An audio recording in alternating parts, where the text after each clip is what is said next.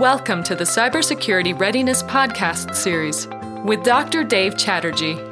Dr. Chatterjee is the author of the book Cybersecurity Readiness, a holistic and high-performance approach, a Sage publication. He has been studying cybersecurity for over a decade, authored and edited scholarly papers, delivered talks, conducted webinars and workshops, consulted with companies, and served on a cybersecurity SWAT team with Chief Information Security Officers. Dr. Chatterjee is Associate Professor of Management Information Systems at the Terry College of Business, the University of Georgia. As a Duke University visiting scholar, Dr. Chatterjee is taught in the Master of Engineering and Cybersecurity program at the Pratt School of Engineering. Hello, everyone. I'm delighted to welcome you to this episode of the Cybersecurity Readiness Podcast series.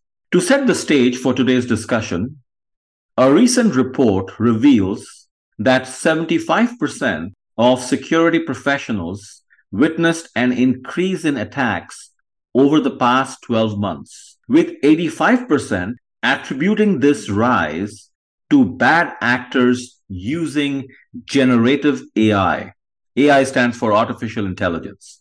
The report also finds that generative AI is positively impacting employee productivity and collaboration, with 63% stating the technology has also improved employee morale.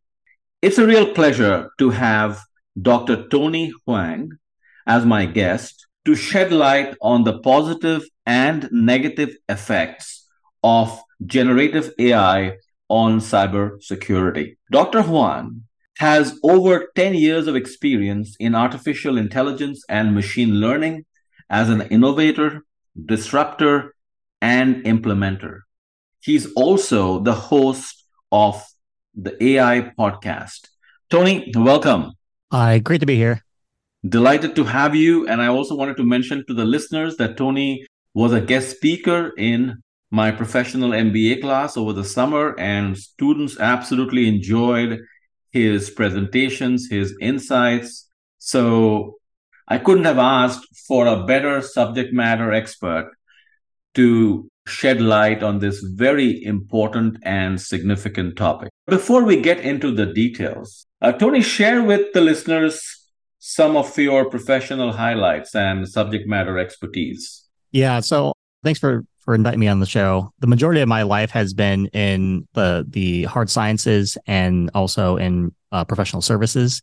And so I spent a lot of time helping companies build up their AI practice, and to kind of shed light on like my background. Have over 10 years of AI, ML, data science experience. I have over 10 plus patents to my name. I got awarded presidential award, Bill Clinton, as well as an award from Congressman Paul Tonko due to my work in the big data space. Yeah, I've been in the space for a long time, have developed a lot of like AI-based like tools that people use in various industries like hard sciences, fintech, retail, food and beverage. The thing that I'm really proud of is that I've built a like computer vision based product that right now is being miniaturized to go up into space. So that's really cool.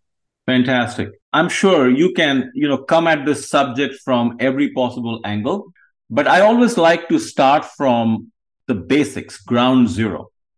And I think it's only good to give listeners a quick overview of what is AI, artificial intelligence, where has the field reached today, and where does generative AI fit in? So why don't you begin along those lines, and then we can take it from there. Yeah, so AI is like this buzzword. In fact, I don't think it like 10 years ago, they didn't know what AI was. But at its core, AI basically is powered by a thing called neural networks. And so a lot of companies, I'd say like about 5 years ago, a lot of companies started using the word AI and anything and everything they were doing.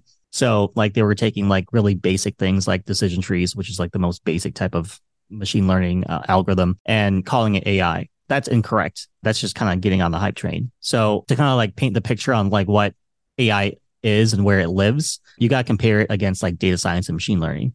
And so we'll start off with like data science because that's kind of easy.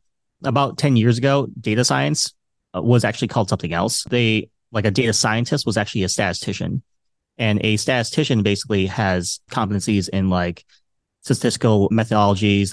They typically have like a bachelor's or a master's in applied math.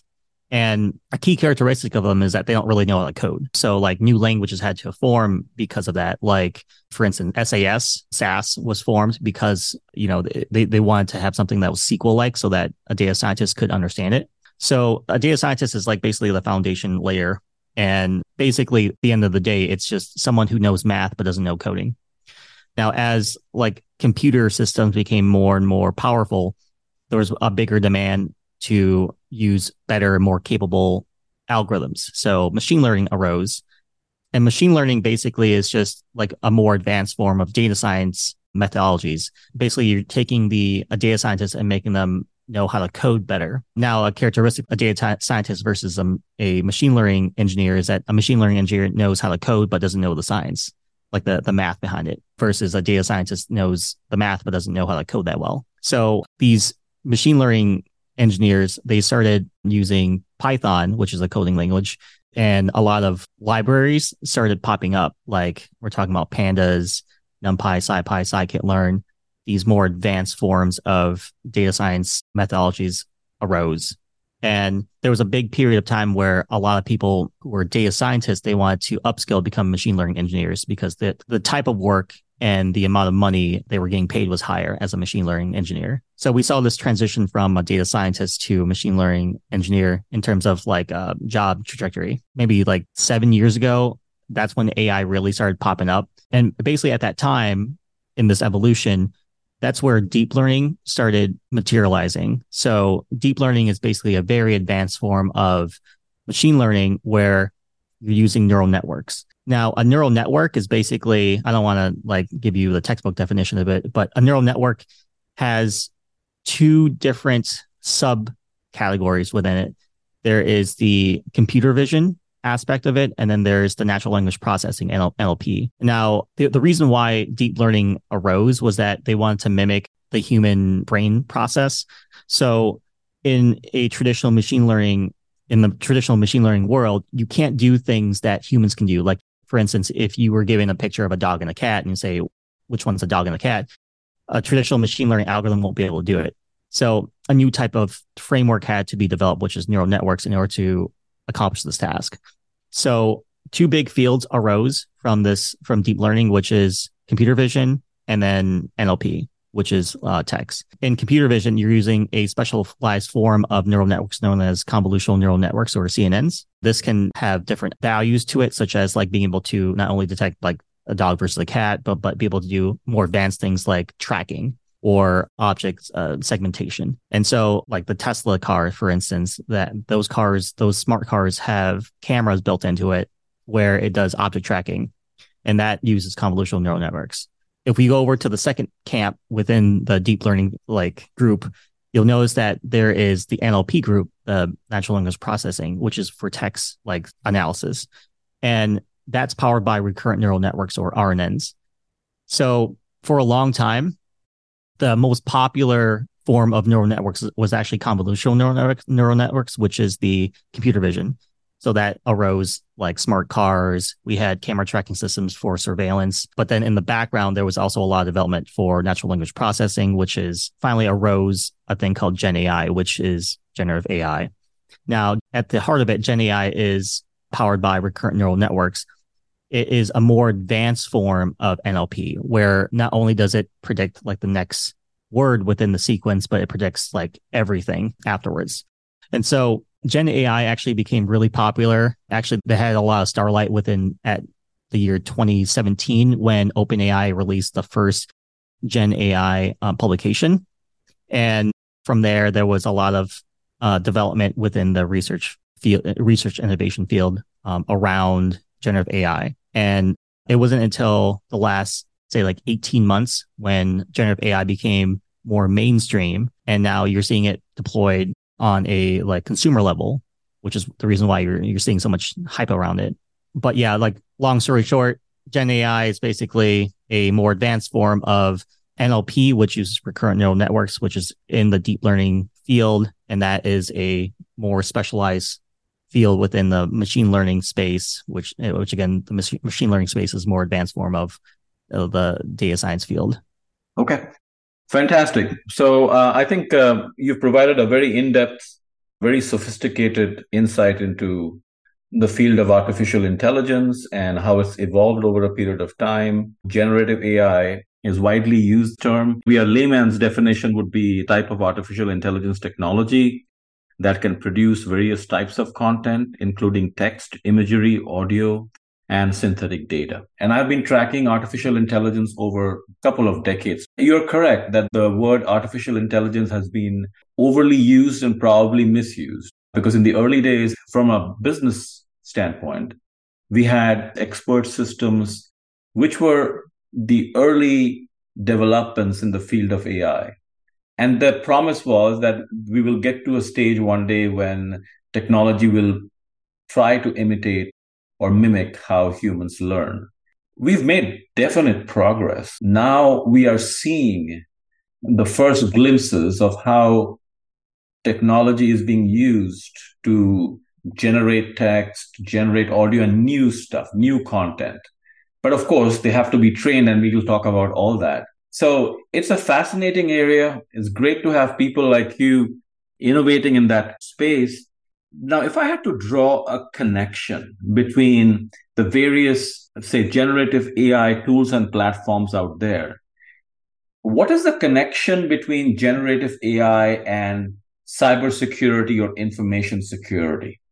How do you look at the two? So right now, there is a big emphasis on the client side of obviously privacy and security. On the development side, there isn't, primarily because of the fact that everyone wants to rush to the top.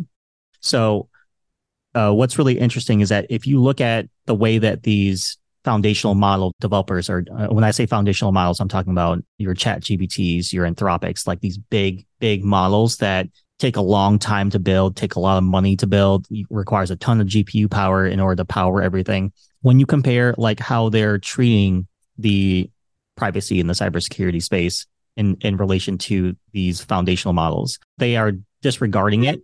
And it's kind of interesting because the reason why they're disregarding cybersecurity right now is that on the development side is that everyone wants to rush to the top. So what they're doing is that they are taking all of the responsible AI committees, all of the privacy committees, and they basically just laid everyone off in the past 6 months. And that's kind of frightening to see, because what that means is that when you like fire your like responsible AI committee, what that signals is that they want to go fast because these committees actually slow them down in order to accomplish their goal. And there's a reason why you want to get slowed down. There's a good reason and a bad reason, right? So the good reason is that if you get slowed down, you can figure out like, oh shoot, like we did something wrong, or like we're taking data that we shouldn't be taking, or we're taking PII data and doing something with it when we shouldn't be doing it. And those safeguards, those human safeguards, are in place for a reason, right? To ensure like stupid stuff doesn't happen. You know, when innovators innovate, they innovate because that excites them. They don't think about the negative consequences because they expect the legislators, regulatory bodies would jump in and do the needful. But you're exactly right. In the rush to be the leading producer of a technology that's got the attention of organizations of the market, they want to reap first mover advantages. That's probably to ensure responsible development and use of AI related technologies. I want to get your thoughts on how organizations are leveraging AI and generative AI to secure themselves, to secure sensitive data, to secure their network. I was reading a recent research report, and it was very heartening to note that artificial intelligence is being used for network security, for data security, for endpoint security, for identity and access management, application security, cloud security, and IoT security. It is heartening because they all represent the attack surfaces. And so trying to protect them, plug the vulnerabilities, is hugely important, because if you think about the perpetrators, they are using the same technology, but they are using it in a negative way. And it is very concerning, where human voices are being cloned. Let's say I get a call from my daughter saying, can I have access to that particular resource? Can you share with me your login and ID? I normally would just share it with her as soon as she asks. But now I have to pause and ask specific questions, such as, hey, do you remember what we ate for dinner last night, or where we had dinner? It's almost like I have to verify the accuracy of the source that's seeking that information before I give the information to her. And here I'm talking about a family member. So that is concerning, where and how negatively the technology is being used. You shared a similar example in class, and I think you cloned the voice of one of the students just to demonstrate how powerful the technology is. But I'll turn it back to you. Go ahead. Yeah, I'd say there are a lot of positive uses you could use Gen AI for, but also there's a lot more negative uses you could use it for, right? So phishing attacks that's a very common type of an attack, but I would say like right now, it only targets like the older generation, like talking about like the baby boomers who like are above 65 and older. Those are being targeted right now because they don't understand the technology very well. Like they'll get a call and the call will be from like one of their relatives asking for money because of whatever, some like event that happened, right? Like either they got arrested, they're in trouble with the law, they got their car like totaled or something like that.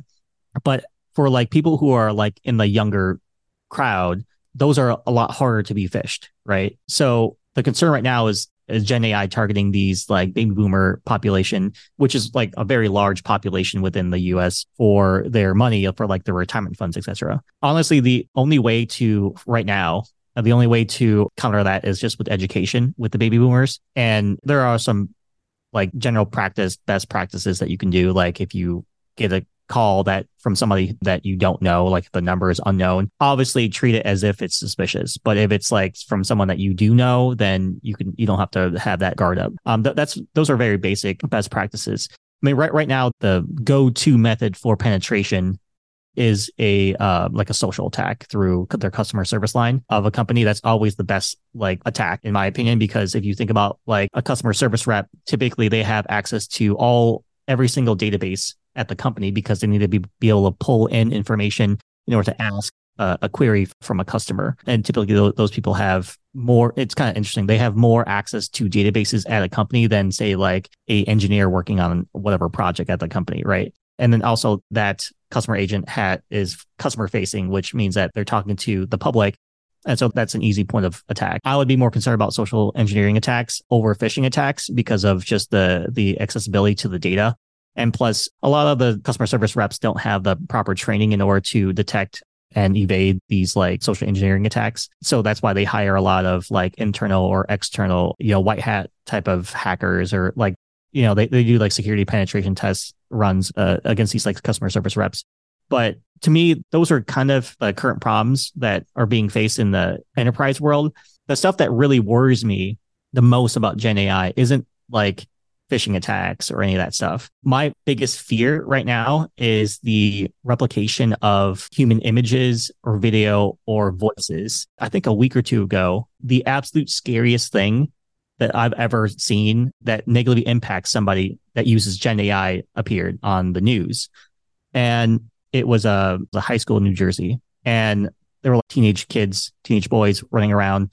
And what they noticed was that the teenage boys were acting weird for some reason. When they confronted the boys, they realized those kids were sharing AI generated explicit images of a classmate. That is the scariest thing in the entire world. The availability and the ability to generate explicit content for an adult person is already here.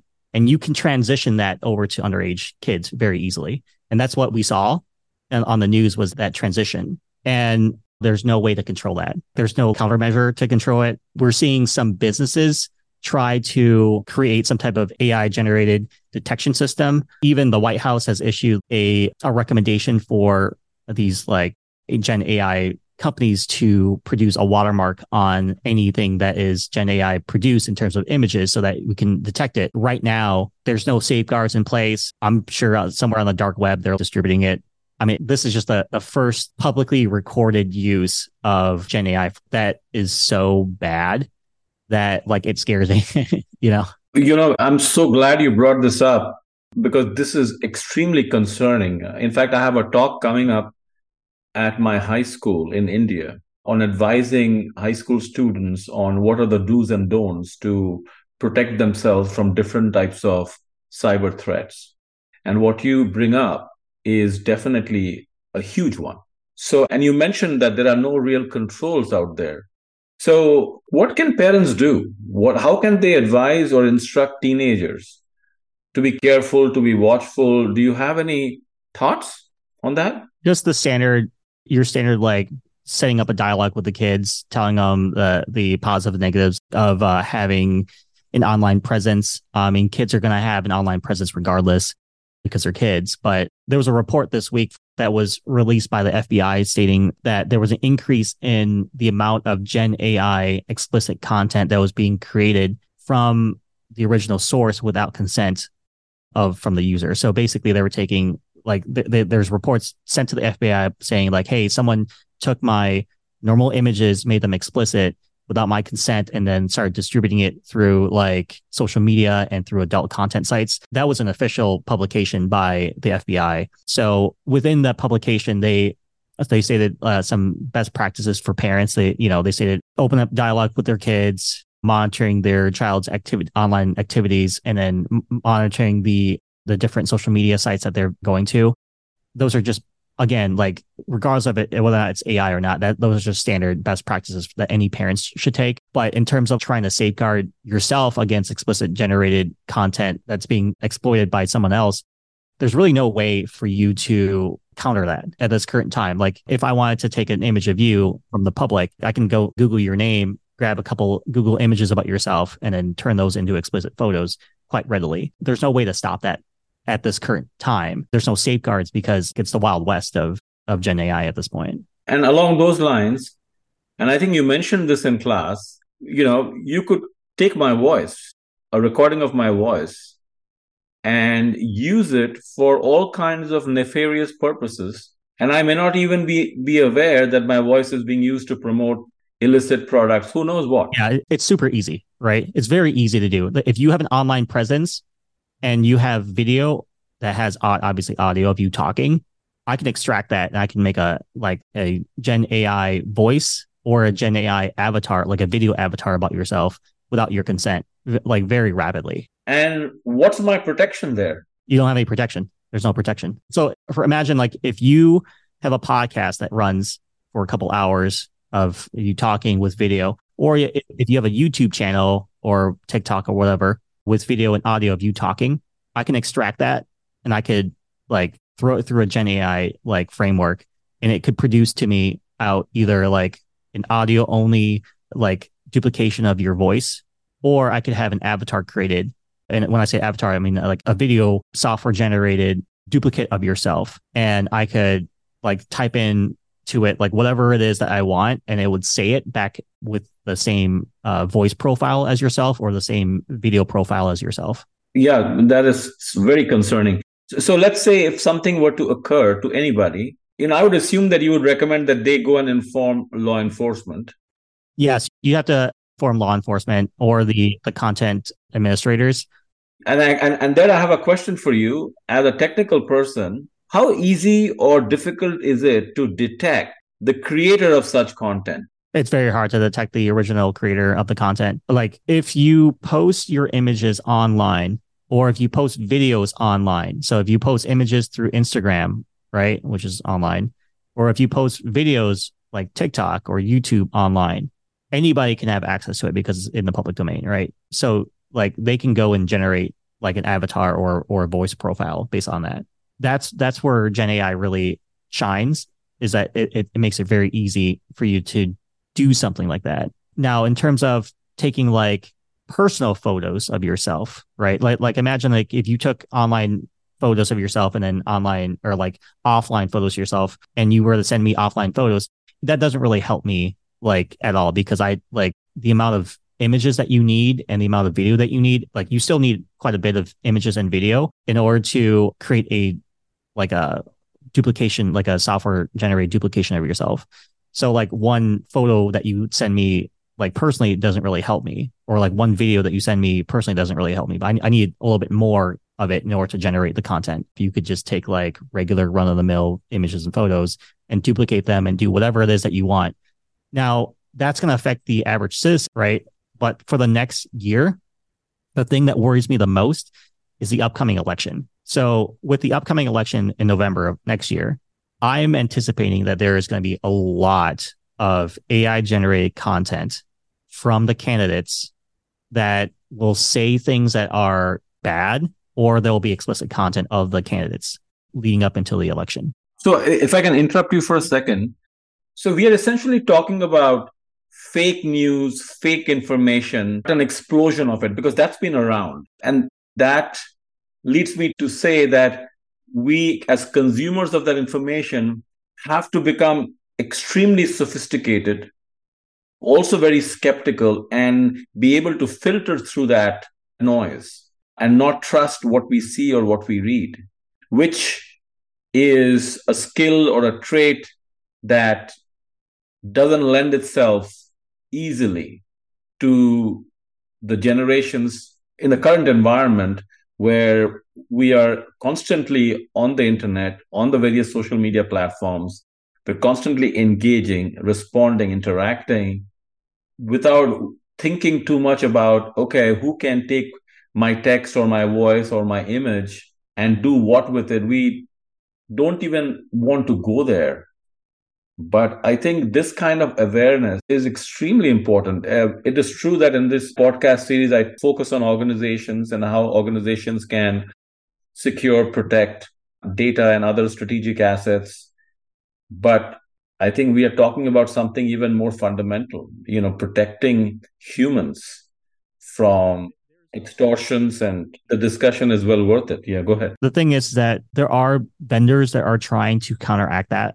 Right now, like I want to preface this. Right now, there's no like automated solution to detect any of this stuff, right? It's completely Wild West. Like OpenAI tried to create a Gen AI detection system for text, but that grossly failed. Like it failed so bad that they had to shut it down, right? So just trying to paint the picture on like the general landscape for AI detection, Gen AI detection. Google this week, they released a new like terms and conditions on the website where now for any type of Gen AI generated material that specifically targets like politics, current like condition, like current situations that are happening out there, you have to disclose it on the actual episode that is AI generated. You don't have to disclose it if it's satire or for comedy. Like if it's like Gen AI content, but it's like more comedic or satire, you don't have to say that it's AI generated. But in terms of like this AI generated verification, you have to do it. If you do not do it, and it's found out that it was actually AI generated, you will have your account like suspended or terminated. So they are taking it serious. But in my opinion, like that's a very primitive way to try to detect AI generated content, right? Like YouTube right now has no algorithm out there that just sweeps through the videos to detect whether or not it's AI generated. They are using like human verifiers to go through the video and determine if they think it is AI generated. And from there, there's like a voting system that if you cross a certain threshold, then the video gets flagged for suspension or termination of the account. But again, there's no way for anybody to detect AI generated content right now in an automated fashion. And like we have to do it soon, because if you think about the upcoming election that's going to happen in November next year, there's going to be a lot of AI generated attack ads. Like I can personally guarantee you, like all of the swing states are going to have a ton of money pumped into AI generated attack ads. And so you're going to be bombarded. Like if you live in a swing state, you're going to be bombarded by these attack ads. And you're going to have a hard time distinguishing which one's real and which one's like AI generated. And that is where like we kind of have to draw the line of like what's being like computer generated versus what is being human generated. Right now, like there's absolutely no way to detect it. If I may draw a comparison to what you're saying with, say, organizations and competition, I'm sure that these tools could be abused by competitors to cause disrepute to other organizations, where producing fake ads on product services, service levels. Even better, right now we're seeing customer inquiries. Yeah. Yeah. Right now we're seeing AI generated like reviews on product pages. Exactly. That is one of the ways that you could use Gen AI to like take down a competitor, right? You would go on their website onto the product review, hit it with Gen AI generated responses and just flood it with negative 1-star or 2-star reviews, or go on like Google reviews, right? And go on to their actual local store and hit them with Gen AI reviews that are bad. So that's a way to just destroy a company's reputation using Gen AI. And we're actually seeing that right now. That is an active thing. These nefarious companies are attacking companies' reviews, either through product or through their brick and mortar store. And again, there's no way for the company to protect itself. I guess what I would be thinking then, if I'm running the organization, I'd hire a team to constantly monitor against such attacks and inform and proactively detect if possible and take necessary action, because this threat is not going away. It has to be handled on a continuous basis.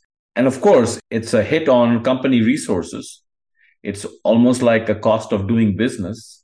Yeah. Companies don't have that money to just resources over to like triage like that. But I mean, like the best thing that they could do is like, if you get hit with if you're a company, if you get hit with a ton of bad reviews, just look at the span in which, like the time frame in which you get hit with the bad reviews, the IPs of the reviewers, also the verbiage of it, and like the human eye, you could kind of spot like whether or not you're getting attacked by a bot. But if it's spaced out over time and like it's from different IPs, like they're doing like a thing called IP rotation, which is a very common technique to rotate your IP. That's kind of harder. That's a lot harder to detect, right? Yeah. So like there's more sophisticated like attacks for reviews like that. That's what I would do. Like I would have like a time delay between like different reviews and then switch up the different LLMs that are producing the reviews so that the verbiage changes. And then also do the IP rotation, and you can get away with like hitting a company with really bad reviews. And those are very basic techniques that I would do. Like it's not like something advanced. So like I'm assuming companies have done that before. Like it's so rudimentary, right? Yep. In fact, the fact that you mentioned about bots, my research finds that AI-driven bots can autonomously navigate through intricate website structures, swiftly adapting to changes and updates. Their ability to mimic human behavior grants them that cloak of invisibility, allowing them to blend seamlessly into legitimate traffic. And that's the challenge. How do you differentiate between what is legitimate and what is not legitimate? And we are multi-processing. We have a ton of things in our mind. So the first thing you read, I must admit, I tend to believe. But now I have to condition my mind to not believe, to constantly question, to validate. It's almost like my training as a social scientist comes in handy and in fact, I encourage my students as well that don't just trust the information and insights that are presented to you in whatever form. Go deeper and evaluate and examine the sources and how those numbers or those insights were produced. So question the legitimacy of the source, investigate, and then come to a conclusion. But that requires training, conditioning of the mind, and that's not the strength of the masses. People from all walks of life are consuming this information. They're forming opinions. Many of these are customers, or all of them are customers of some sort or the other. So this has individual implications, organizational implications, national implications. You talked about your concern about the forthcoming elections. If it can happen in the US, it can happen in any part of the world. So this has been very illuminating. I wish we could go on, but in the interest of time, we have to bring it to a closure. Tony, it's been a real pleasure. To summarize, there is good news and there is bad news. The good news is generative AI has tremendous capabilities. If leveraged effectively, they can help innovation, they can help enhance security. So there can be a lot of benefits from generative AI. However, at the same time, there are these concerns, there are these realities that we've been discussing of different types of extortions, producing fake information out there to ruin individual organizational reputation. And so the messages that I take away from this discussion is we have to be even more paranoid, we have to be even more skeptical, even more careful on how we digest information, how we share information. We need to think twice, maybe three times before we put something out there, whether it's our personal photograph or it's any other artifact or anybody else's. We have to be extremely vigilant, else somebody is going to take advantage of that. And like you said, the unfortunate situation is there are no great controls. And so you are out there literally fighting your own battle. I mean, I wish I could summarize it in a more positive manner, but it seems like a wild, wild west out there.